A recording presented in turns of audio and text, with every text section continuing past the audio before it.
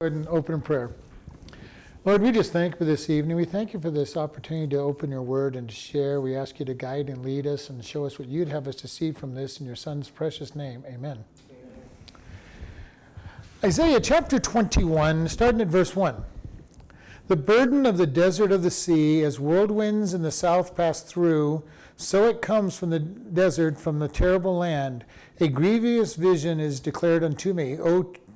The treacherous dealer dealeth treacherously, the spoiler spoileth. Go up, O Elam, besiege, O Media. All the signs thereof have I made to cease. Therefore are my loins filled with pain. Pangs have taken hold of me, as the pangs of a woman that travaileth. I was bowed down at the hearing of it. I was dismayed at the seeing of it. My heart pants, fearfulness affrighteth me. The night of my pleasure hath he turned into fear unto me. Prepare the table, watch in the watchtowers, eat, drink, and arise, O ye princes, and anoint the shield. For thus hath the Lord said unto me, Go, set a watchman, let him declare what he sees. And he saw a chariot with a couple of horsemen, a chariot of donkeys, a chariot of camels, and he hearkened diligently with much heed. And he cried, A lion, my Lord, I stand continually upon the watchtower as in the daytime, and I set my ward whole nights. And behold, here comes the chariot of men with a couple of horsemen. And he answered and said, Babylon is fallen, and all the graven images of her gods he hath broken unto the ground. O my threshing and my corn and my floor, that which I have heard the Lord of hosts, the Lord of Israel, have I declared unto you. All right. This chapter is a chapter on the destruction of Babylon. And when Isaiah gives it, Babylon is a mighty empire, and later on we'll see its actual fall and fulfillment of this prophecy.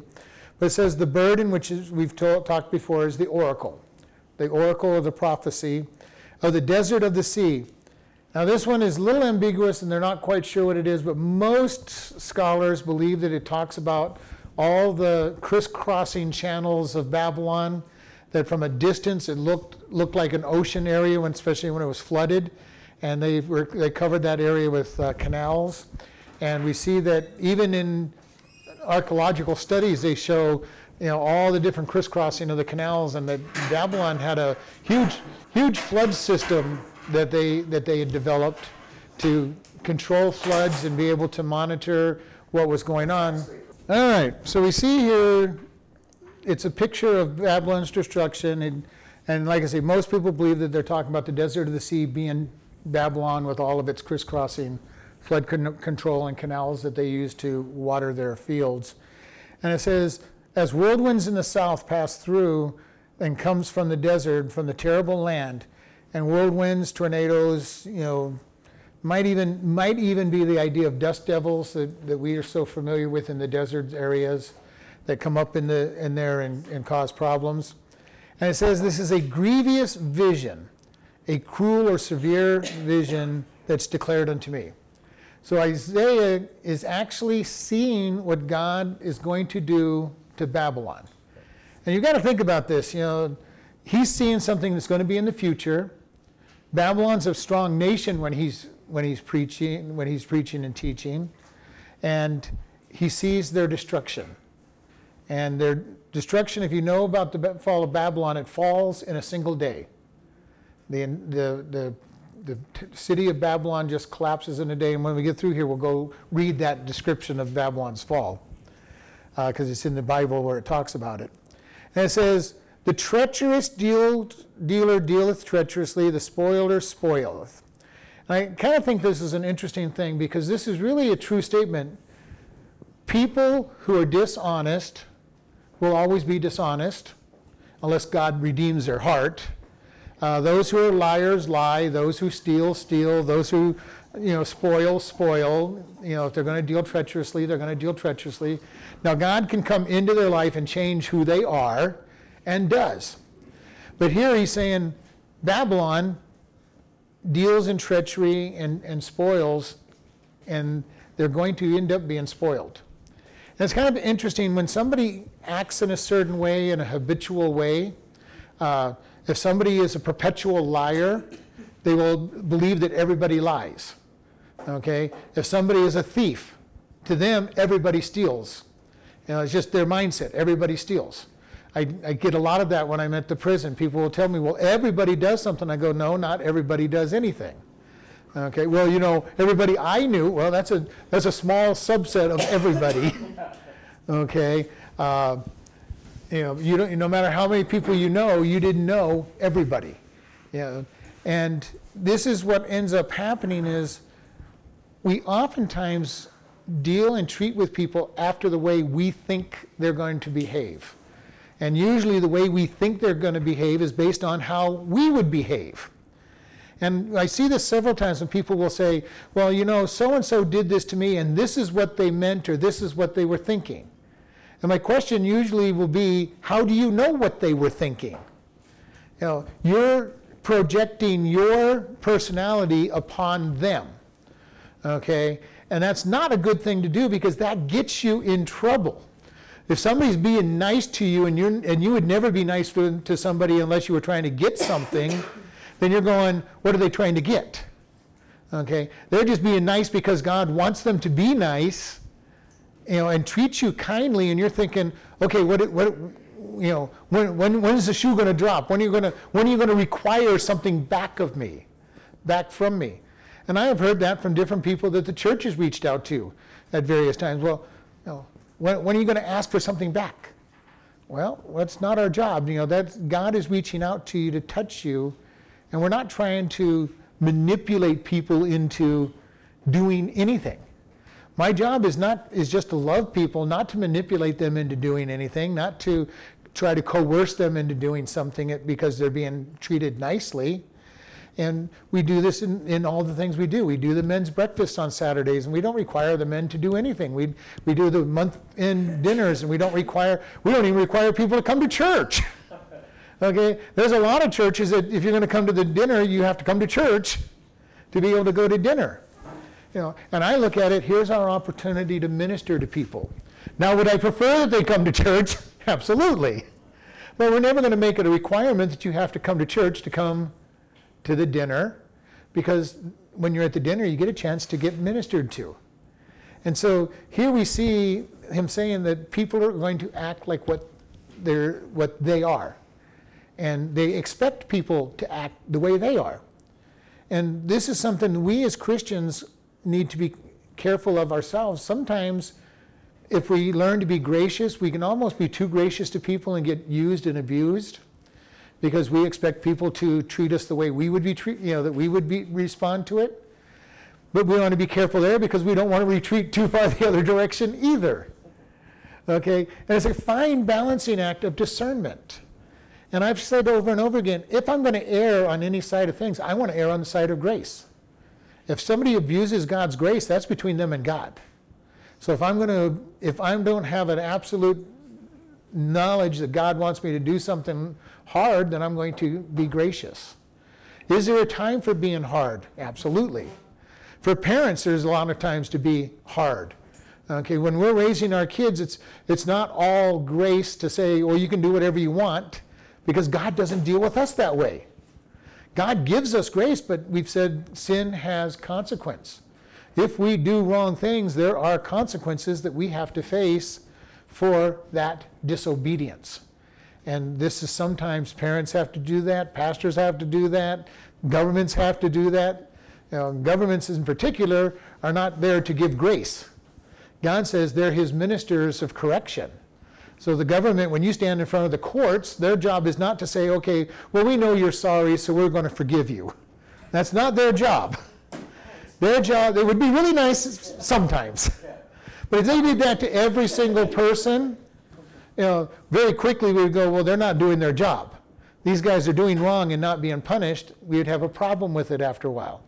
Usually if it's us, we'd like grace and mercy. But their job is not to give grace and mercy. Now, us as Christians, our job is to give grace and mercy and let God get the revenge. And this is very important for us as we look forward and to what's going on. On the second half of verse 2, it says, "Go up, O Elam, besiege, O Media, all the sign thereof I have made to cease. The Medo-Persian Empire is the one that conquers the Babylonian Empire. And God's saying, rise up. You're going to be this victorious group.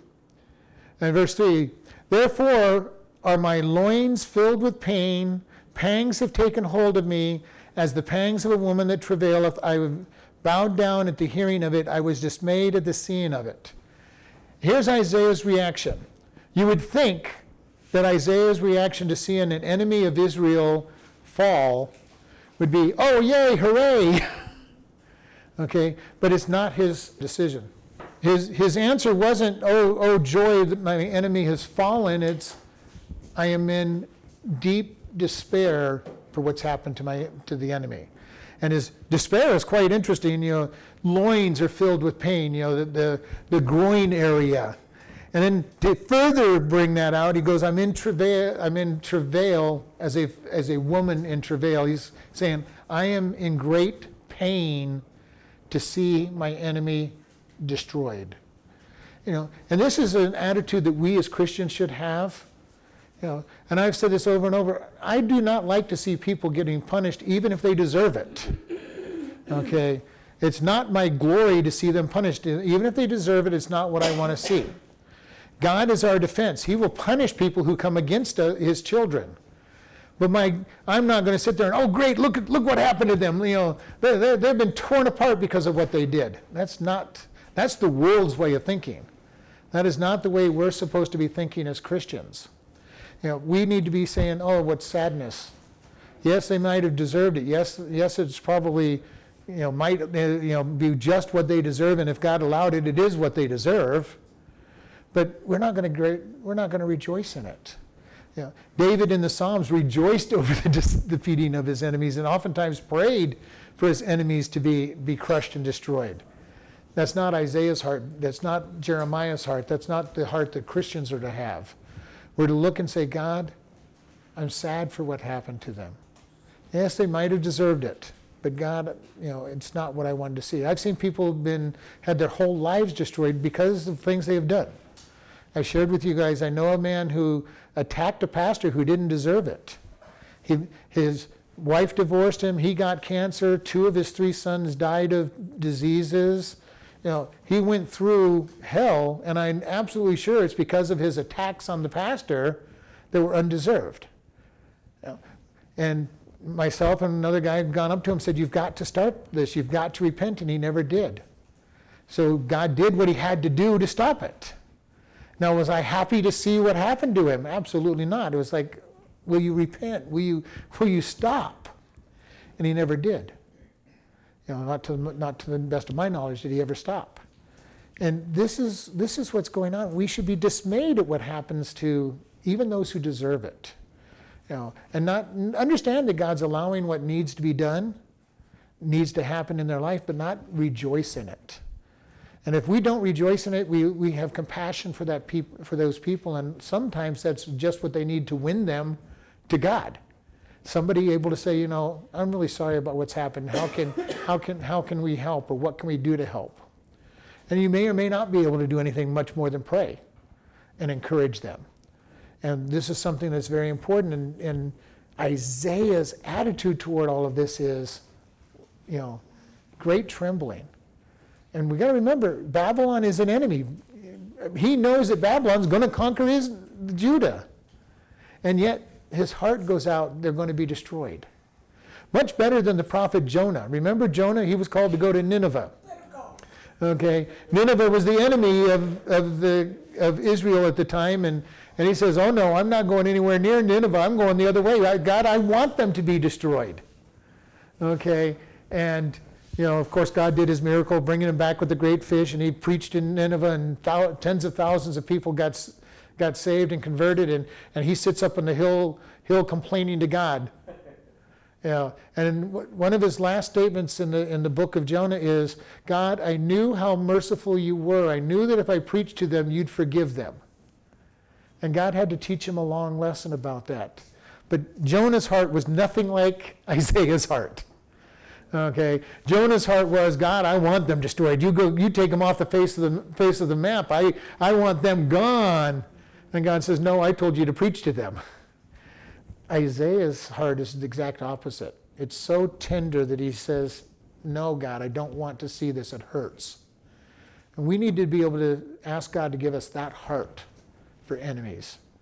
Jesus said that we're to love our enemies, do good to those who despitefully use us. Now we all know that that's the easiest thing in the world to do, right? Love our enemies and do good to those who are out there to mistreat us. That is a godly action. It is not something that comes natural. It is not something that is the first thing on my mind when somebody is trying to abuse me, is to be nice to them and do something good for them. It's not that is not the way we think. And yet that's what God says. We as Christians are to be that way. We're to do good to those who are actively seeking to harm us. That's our goal, is to be able to do kindness to them. If you read Corrie ten Boom in The Hiding Place, she was told by God to go love those who had abused her. She had to show kindness to the guards that had abused all of them. Louis Zapparini, if you've read his story or anything, he felt that he had to go give forgiveness to the Japanese guards that had tortured him.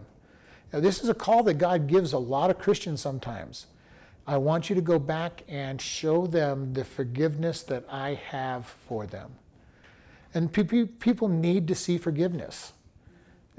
We don't know how to love until we are loved. And that's why Jesus said, you loved me because I first loved you. You came to me because I called you. You forgive because I forgive you. And so we learn all this stuff because of what God does for us. And then he expects us to pour it back out on other people. Not an easy thing to do because the flesh doesn't want to do it. But yet that's what he's expecting us to do. And this is what we see here. Verse 4, my heart pants, fearfulness affrights me, and the night of my pleasure has turned into fear unto me. This is actually starting to turn the tables to what was going on in Babylon. Okay, they were having a great party in Babylon when they got conquered, and we'll read that story. Let's go ahead and read that story, and we'll see how this goes. Daniel chapter 5, verse 1. Daniel. Belshazzar the king made a great feast to the thousands of his lords and drank wine before the thousands. Belshazzar, while he tasted the wine, commanded to bring the golden and silver vessels which his father Nebuchadnezzar had taken out of the temple which was in Jerusalem, that the king and his princes, his wives, and his concubines might drink therein. They that brought the golden vessels that were taken out of the temple of the house of the God which was at Jerusalem, and the king and his princes, his wives, and his concubines drank in them. They drank wine and praised the gods of gold and silver and brass and iron and wood and stone. In the same hour came forth a finger of a man's hand and wrote up over against the candlesticks upon the plaster of the wall of the king's palace, and the king saw the part of the hand that wrote. All right, so we go through on here, we see the rest of the story, that he gets a message written on there. Nobody can read the message. He calls, hey, all the wise men, can you read the message? None of them can. Remember, he calls Daniel, and Daniel says, okay, yeah, I can read it. He goes, well, good, I'll give you all these great gifts and blessings. And Paul and Peter, and Daniel, give every other Bible name on first. And Daniel called out to him and said, you keep your rewards. And he says, here's your message. You've been weighed, you've been balanced, and today your kingdom is going to fall. Okay? And then we go to the very end of this chapter 5 and verse 30. It says, in that night was Belshazzar, the king of the Chaldeans, slain, and Darius the Median took the kingdom, being about 62 years old. Wow. Okay? And history tells us that the way they won this battle is they had besieged, Babylon was being besieged by the Medo-Persian army. And here's Belshazzar having a great party. He was so confident that they could not take his city that he's got all the captains, the generals, and the princes, everybody. They said there was thousands of them having a great big drunken party. And in the middle of their drunken party, they say, okay, get the utensils from the Jerusalem temple and bring them in here, and we'll drink to our gods out of those cups. The way they conquered that city is they went through the river gate and through the flooding river gate and got in through that way and took the city. An unconquerable city, walls so big that the chariots could ride 4 abreast. Okay, these weren't little skinny walls. Belshazzar had all the confidence in the world. His walls were not going to be battered down. They had all kinds of doors in the walls that even if they knocked out one, they had to then go to another wall, and they had crossfire of, if they got into those tunnels, they would be able to shoot at them from across the ways. He felt for sure his city would not fall, which is why he's having a drunken party in the middle of a besiegement. And they come underneath the gates, underneath the river gates, and take the city in one night and kill all the royalty and save Daniel alive, even though he's got all this accoutrements of royalty. I had nothing to do with these guys. And then he gets to be an advisor to Darius. Okay, he was an advisor to Nebuchadnezzar. He was an advisor to Belshazzar's father. By the time Belshazzar comes along, it appears that Daniel is in retirement until Darius comes along. And he comes out of retirement for Darius, which tells you how bad Belshazzar was. Daniel's going to have nothing to do with this basically idiot king. And he says, nope, I'm retired, you go do your thing, because then Darius comes along and Daniel comes back out of retirement. And so we see this thing, and it says in verse 4, my heart pants as fear affrights me, the night of my pleasure hath he turned into fear. So this is the talking from the Babylonian point of view. We were having a good time, and all of a sudden, fear came upon us. And then verse 5, prepare the table, watch in the watchtowers, eat, drink, arise, you princes, and anoint the shield. Okay, again, we're seeing, here they are, they're preparing the party. We're in a party, we're having a good time. They're eating, they're drinking, they're celebrating, doing everything except watching the army that's getting ready to take over. Ashdod last night? Huh? Ashdod, wasn't that the guy's name? Oh, Nahash from yesterday. Yeah, Nahash from yesterday. He was doing the same thing. And this is where you see the pride and arrogancy that can take over when you think you're so accomplished that nothing can bring you down. When you're walking in your sin and you're just so confident that nothing can take you down in your sin, and then all of a sudden you go, how did I get where I'm at? Okay, how did I end up where I'm at? Because we've talked about this. Most people do not start out with the desire even to sin. They flirt with it, they play with it. Most people do not have a desire to go out and commit adultery.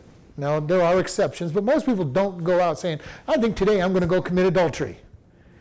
Okay, but it's a slow process where they start making a series of bad decisions and start spending time with somebody they shouldn't be spending time, and it feels good. They're being liked, they're being looked at kindly, and they're not looking at, neither one of them are necessarily looking for an adulterous relationship, but things just develop, and then one night they find they've done something stupid.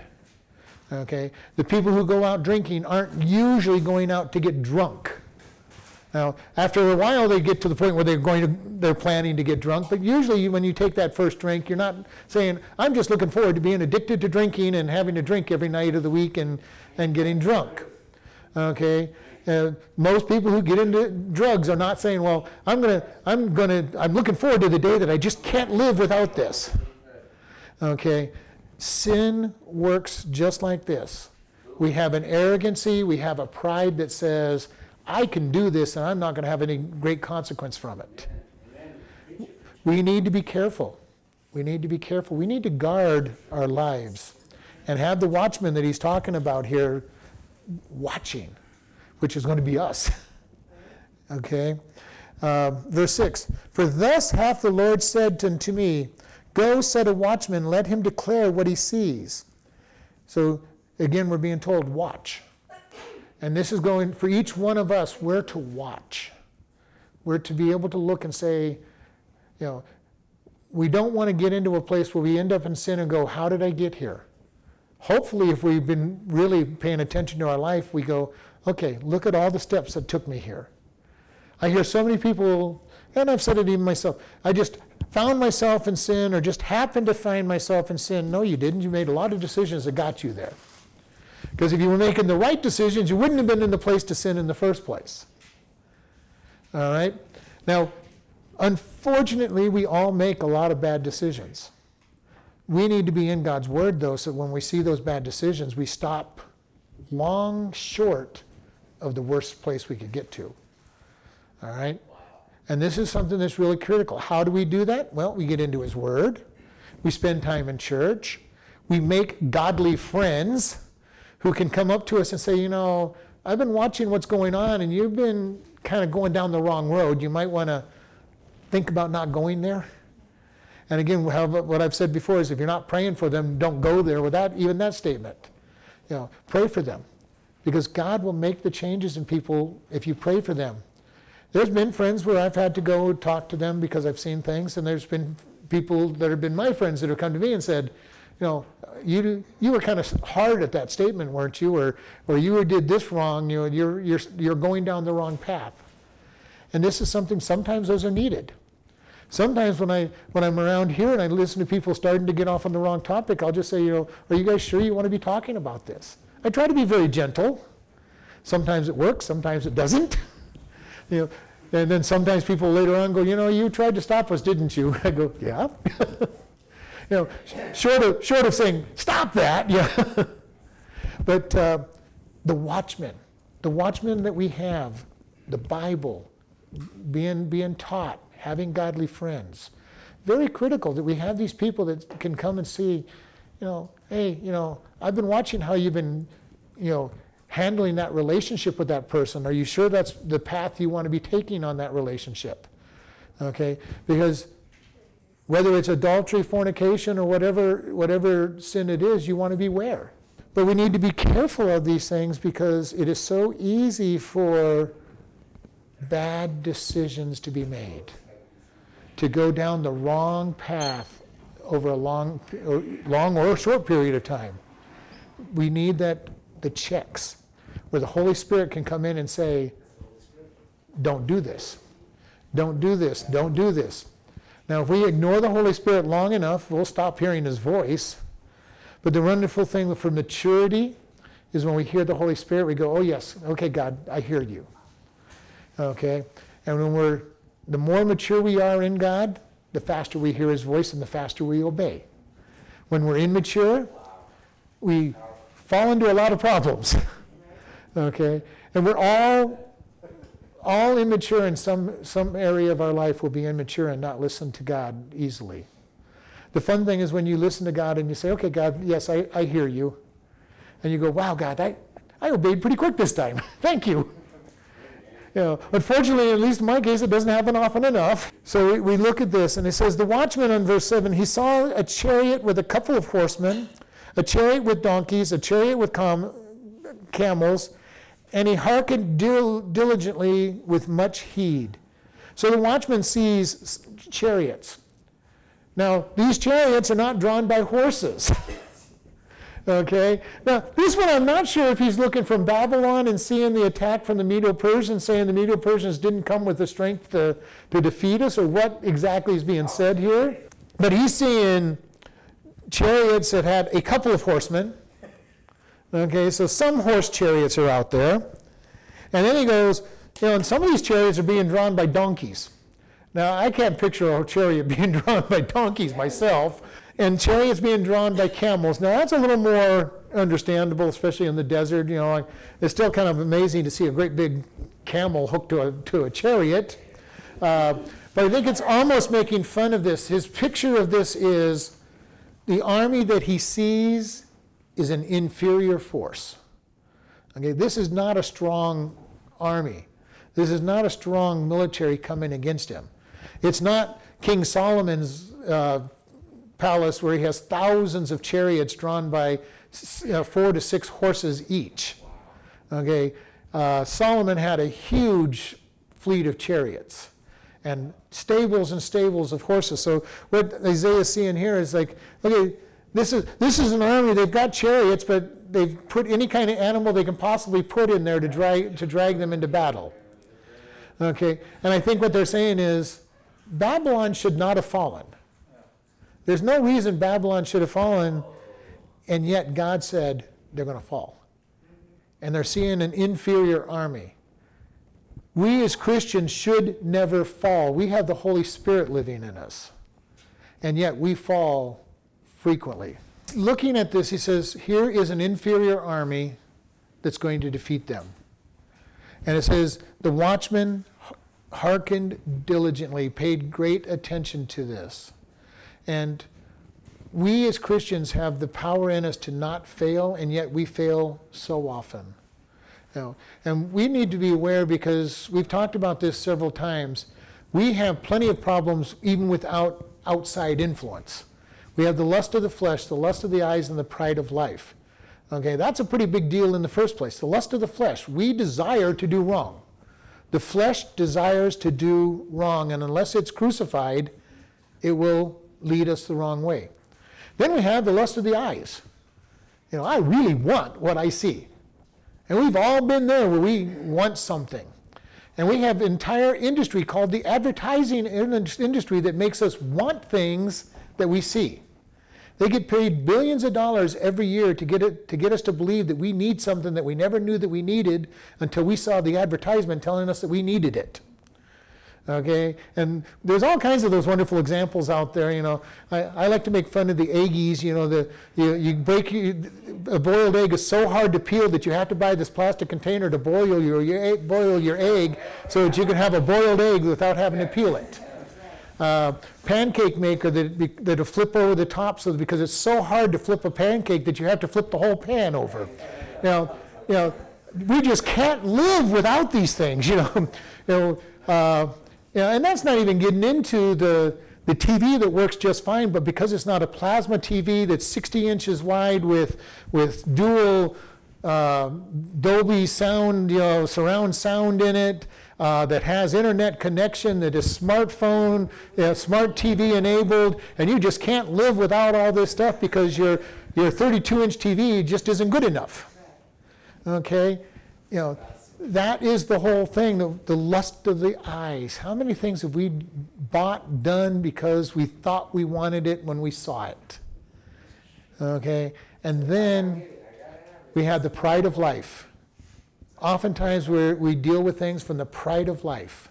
I just have to do this because somebody has dared me to, or I will look weak if I don't do this. This happens a lot of times, especially for young people. Okay, well, if I don't do this, they're going to think I'm afraid. Well, you know what? Sometimes there's a greater bravery to not do something than to do something stupid because you're afraid of what others will think. But we all do the same thing. Okay, well, I just did this. Why'd you do that? Well, I didn't want to have people think that I, was weak. I couldn't let people think that I couldn't get by. So I just did it. Then add on top of that a little bit of temptation from the devil or demons. But they get a lot more credit than they deserve. Most of our sin does not have anything to do with them. Now, can they help it along? Oh yeah, they know how to help it along. They know how to put just the right looking person in front of you that says, wow, look at that person. and draw you into the lust of that area. They know how just to wrap up certain things to draw you into your lust. We need to be careful. We need to keep a watchman on the tower saying, no, I'm going to stand for God. And standing for God is not easy sometimes. It is more courageous to stand for God than anything else out there, and yet people belittle it. Even some Christians will belittle standing for God. And I've heard it.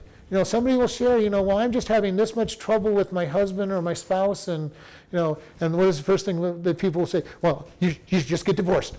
Yeah. Well, My Bible says that God hates divorce, and it's the last possible thing that we should be considering.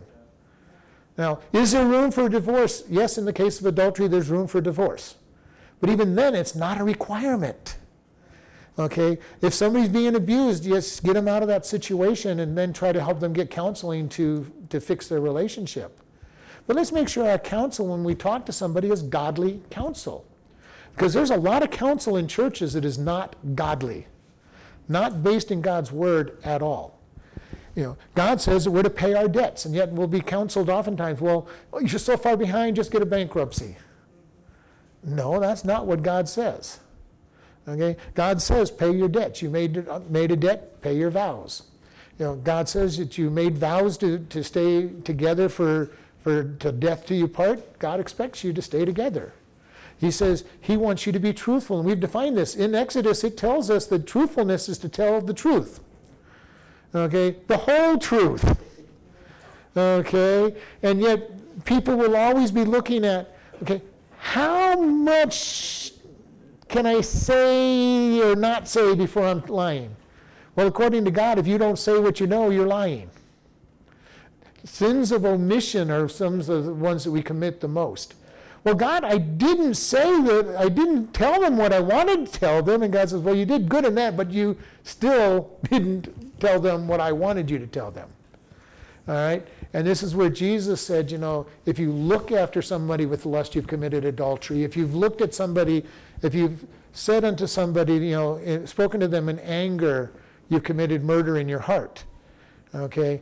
And he says, yes, your flesh is still there. Your flesh is still moving, and your flesh is guilty. You're not, and again, when we say this, the consequences for doing the actual act is a lot different from the thinking of the act. Okay? There's a huge difference of being guilty of adultery in your mind and going out and committing adultery. The nice thing about it, though, is if you catch it as a thought, you're much better off. You're much better off, less consequence, much easier to repent. Okay, but we still want to we want to bring our thoughts into captivity according to Corinthians. Because why? Because thoughts can put a stronghold into our life. Many people think about something, they entertain the idea, well, if I could get away with it, this is what I wanted to do to this person. And they keep thinking about it, and eventually, usually, some form of what they've been thinking about will come out. Man, that person really looks good. Well, that person really looks good. And before long, you act out on what you've been thinking on. This is why we must keep our thoughts in captivity and let the Holy Spirit deliver us from those thoughts. And this is why we don't dwell on things. People go, well, I can't forget. Forgetting is one of the easiest things in the world to do. Quit thinking about it. Okay? How many of us can say what we ate last Thursday night for dinner? Not too many people can say what they ate last Thursday. Why? Because you didn't think about it. Now, let's say you went out to this great banquet and you had one of the best meals you've ever had. How long will you remember that meal? You might be 3 or 4 years going, I had one of my best meals on this particular month 5 years ago. It was a wonderful time and all, Why? Because it sticks in your mind and you think about it. Most people nurse their complaints. I just can't forgive this person. It's easy to forgive. Forget it. Well, I can't forget it. Quit dwelling on it. Quit thinking about what they did to you and forgive them. And this is what's important. We still have it up on the PowerPoint. And how do we forgive? We quit thinking about something. We quit talking about it. I've got people that tell me the same story about how somebody has hurt them 20 years ago, it seems like. And they're still telling the story every time somebody gets, what's really bad is if you don't even know the person they're talking about. Okay? I know somebody who commented that they really hate this person and they don't even know them. And go, why? Well, because so-and-so keeps talking about them. I go, well, I would stop talking to so-and-so then. You hate somebody you've never even met because you've been told about how bad they are. Okay? We need to be selective on what we listen to as well. Now, what their story is may be correct. But one thing I've learned over the years of conflict resolution is there's usually two sides of a story and the truth is somewhere in between. And the problem is, if you listen to just one side of a story, you're going to have the wrong information about a story, almost guaranteed. Because everybody slants their story. It doesn't matter who they are. They're going to slant their story to make themselves look good. Well, so-and-so just smacked me upside the head when I was walking by. Oh, they just out of the blue smacked. Well, I might have said something to them. Well, what did you say? Well, I might have said something derogatory to them. And then you were surprised that they smacked you. But every time I would hear these stories from trying to fix them up, I would always hear these really strange stories. When you heard just one side of the story, you're ready to kill the person on the start, and then you hear the other side of the story, and it's like, okay, who's telling the truth? And the thing about it is, usually both people are telling the truth from their own perspective. They're not telling the whole truth, but they're telling a truth. We need to be able to speak the truth and be able to tell people, yes, this is the truth. And here we see this watchtower. And it says, verse 9, behold, there comes, I skipped 8. And he cried, a lion, my Lord, I stand continually upon the watchtower in the daytime. I am set in my ward whole night. So he's saying a lion, or actually they believe this is talking about regalness, the kingliness of the lion. Okay, the royalty, the regalness of the Lord. He says, I'm standing watch, and I'm standing guard all night. Now, this is what the watchman's supposed to do. They're supposed to guard. Usually they only guarded 4-hour shifts, so I don't know why he means the whole night, but 4-hour shifts is a long time to stand guard. It's a long time to stay awake and just watch. And in verse 9, and behold, here comes a chariot of men with a couple of horsemen. And he answered and said, Babylon is fallen, and all the graven images of her gods he hath broken into the ground. And this is what happened. Darius came in and destroyed the gods of Babylon. He came in and defeated Babylon, and Babylon fell in a night. Pretty amazing. The mighty city, nobody thought it was going to fall, and it falls in one night. And this can happen, and it says their gods have been defeated. Their gods have been defeated. Just a few hours earlier, they were drinking and praising their gods with the temple instruments, the cups and everything that belonged to God, praising the idols. And God says, nope, that's it. You're done for, Belshazzar. And in verse 10, oh, my threshing and my corn on my floor, that which was heard of the Lord of hosts, the God of Israel, I have declared unto you. And they lost everything. The threshing, the corn, their produce. They go from being a mighty nation, mighty empire, to nothing. And many people will look around and say, God, why is so-and-so being blessed and they're not following you, they're not obeying you? And God says, they will bow, they will come to me. And we look at so many people so often and we go, David himself goes, why do the heathen rage and the nations prosper? And God says, we're not done with them. I'm not done with them. And we've talked about this. How many people do we read about that are rich and famous, that are movie stars, that are actors, that are athletes, who succumb to alcoholism, to drug abuse, and we look at them and say, they had everything. Why would they? But they didn't have anything. They did not have God. And we all are created with a need for God. And without God, we will never be completely happy. We might be happy for a short period of time. People, when they buy their brand new car, their brand new house, they're happy for a little while. And then, you buy your car and you're happy until you get the first scratch on it, the first dent on it. The first payment maybe, yeah. And all of a sudden, you're no longer happy with it. And that may be a little while, it may be a short time. Relationships will make you happy at first. No matter what that relationship is, you might be happy at first with the relationship, and then it starts to fall apart. And he says, well, this isn't what I wanted. There is a time when God says, you will pay the piper. All right? Most likely in this lifetime. But even if it isn't in this lifetime, you will stand at the white throne judgment for having rejected Christ and end up in hell. All right? Bad place to be. You will face troubles even before that. And this is what I've seen over and over. These people are never satisfied. They're never happy without God. And a lot of people go, well, I'd like to be the one to try. No, you wouldn't. Don't be such a fool. Nobody else has, you won't be either. And this is something that is very important for us to see. Without God, there is no real satisfaction.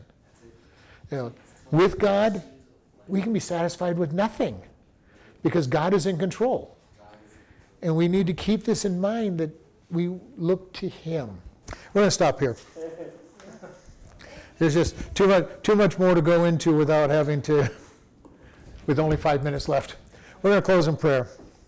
Lord, we just thank you for this evening. We thank you for this opportunity to look at your word. Lord, we thank you that you are our deliverer. And Lord, that you can give us great victory when we depend upon you and lean upon you. Hide in you, that you will deliver us and give us victory, that you will help us to bring our thoughts into captivity. And we just thank you, ask you to go with us as we go about our week. In Jesus' name, amen.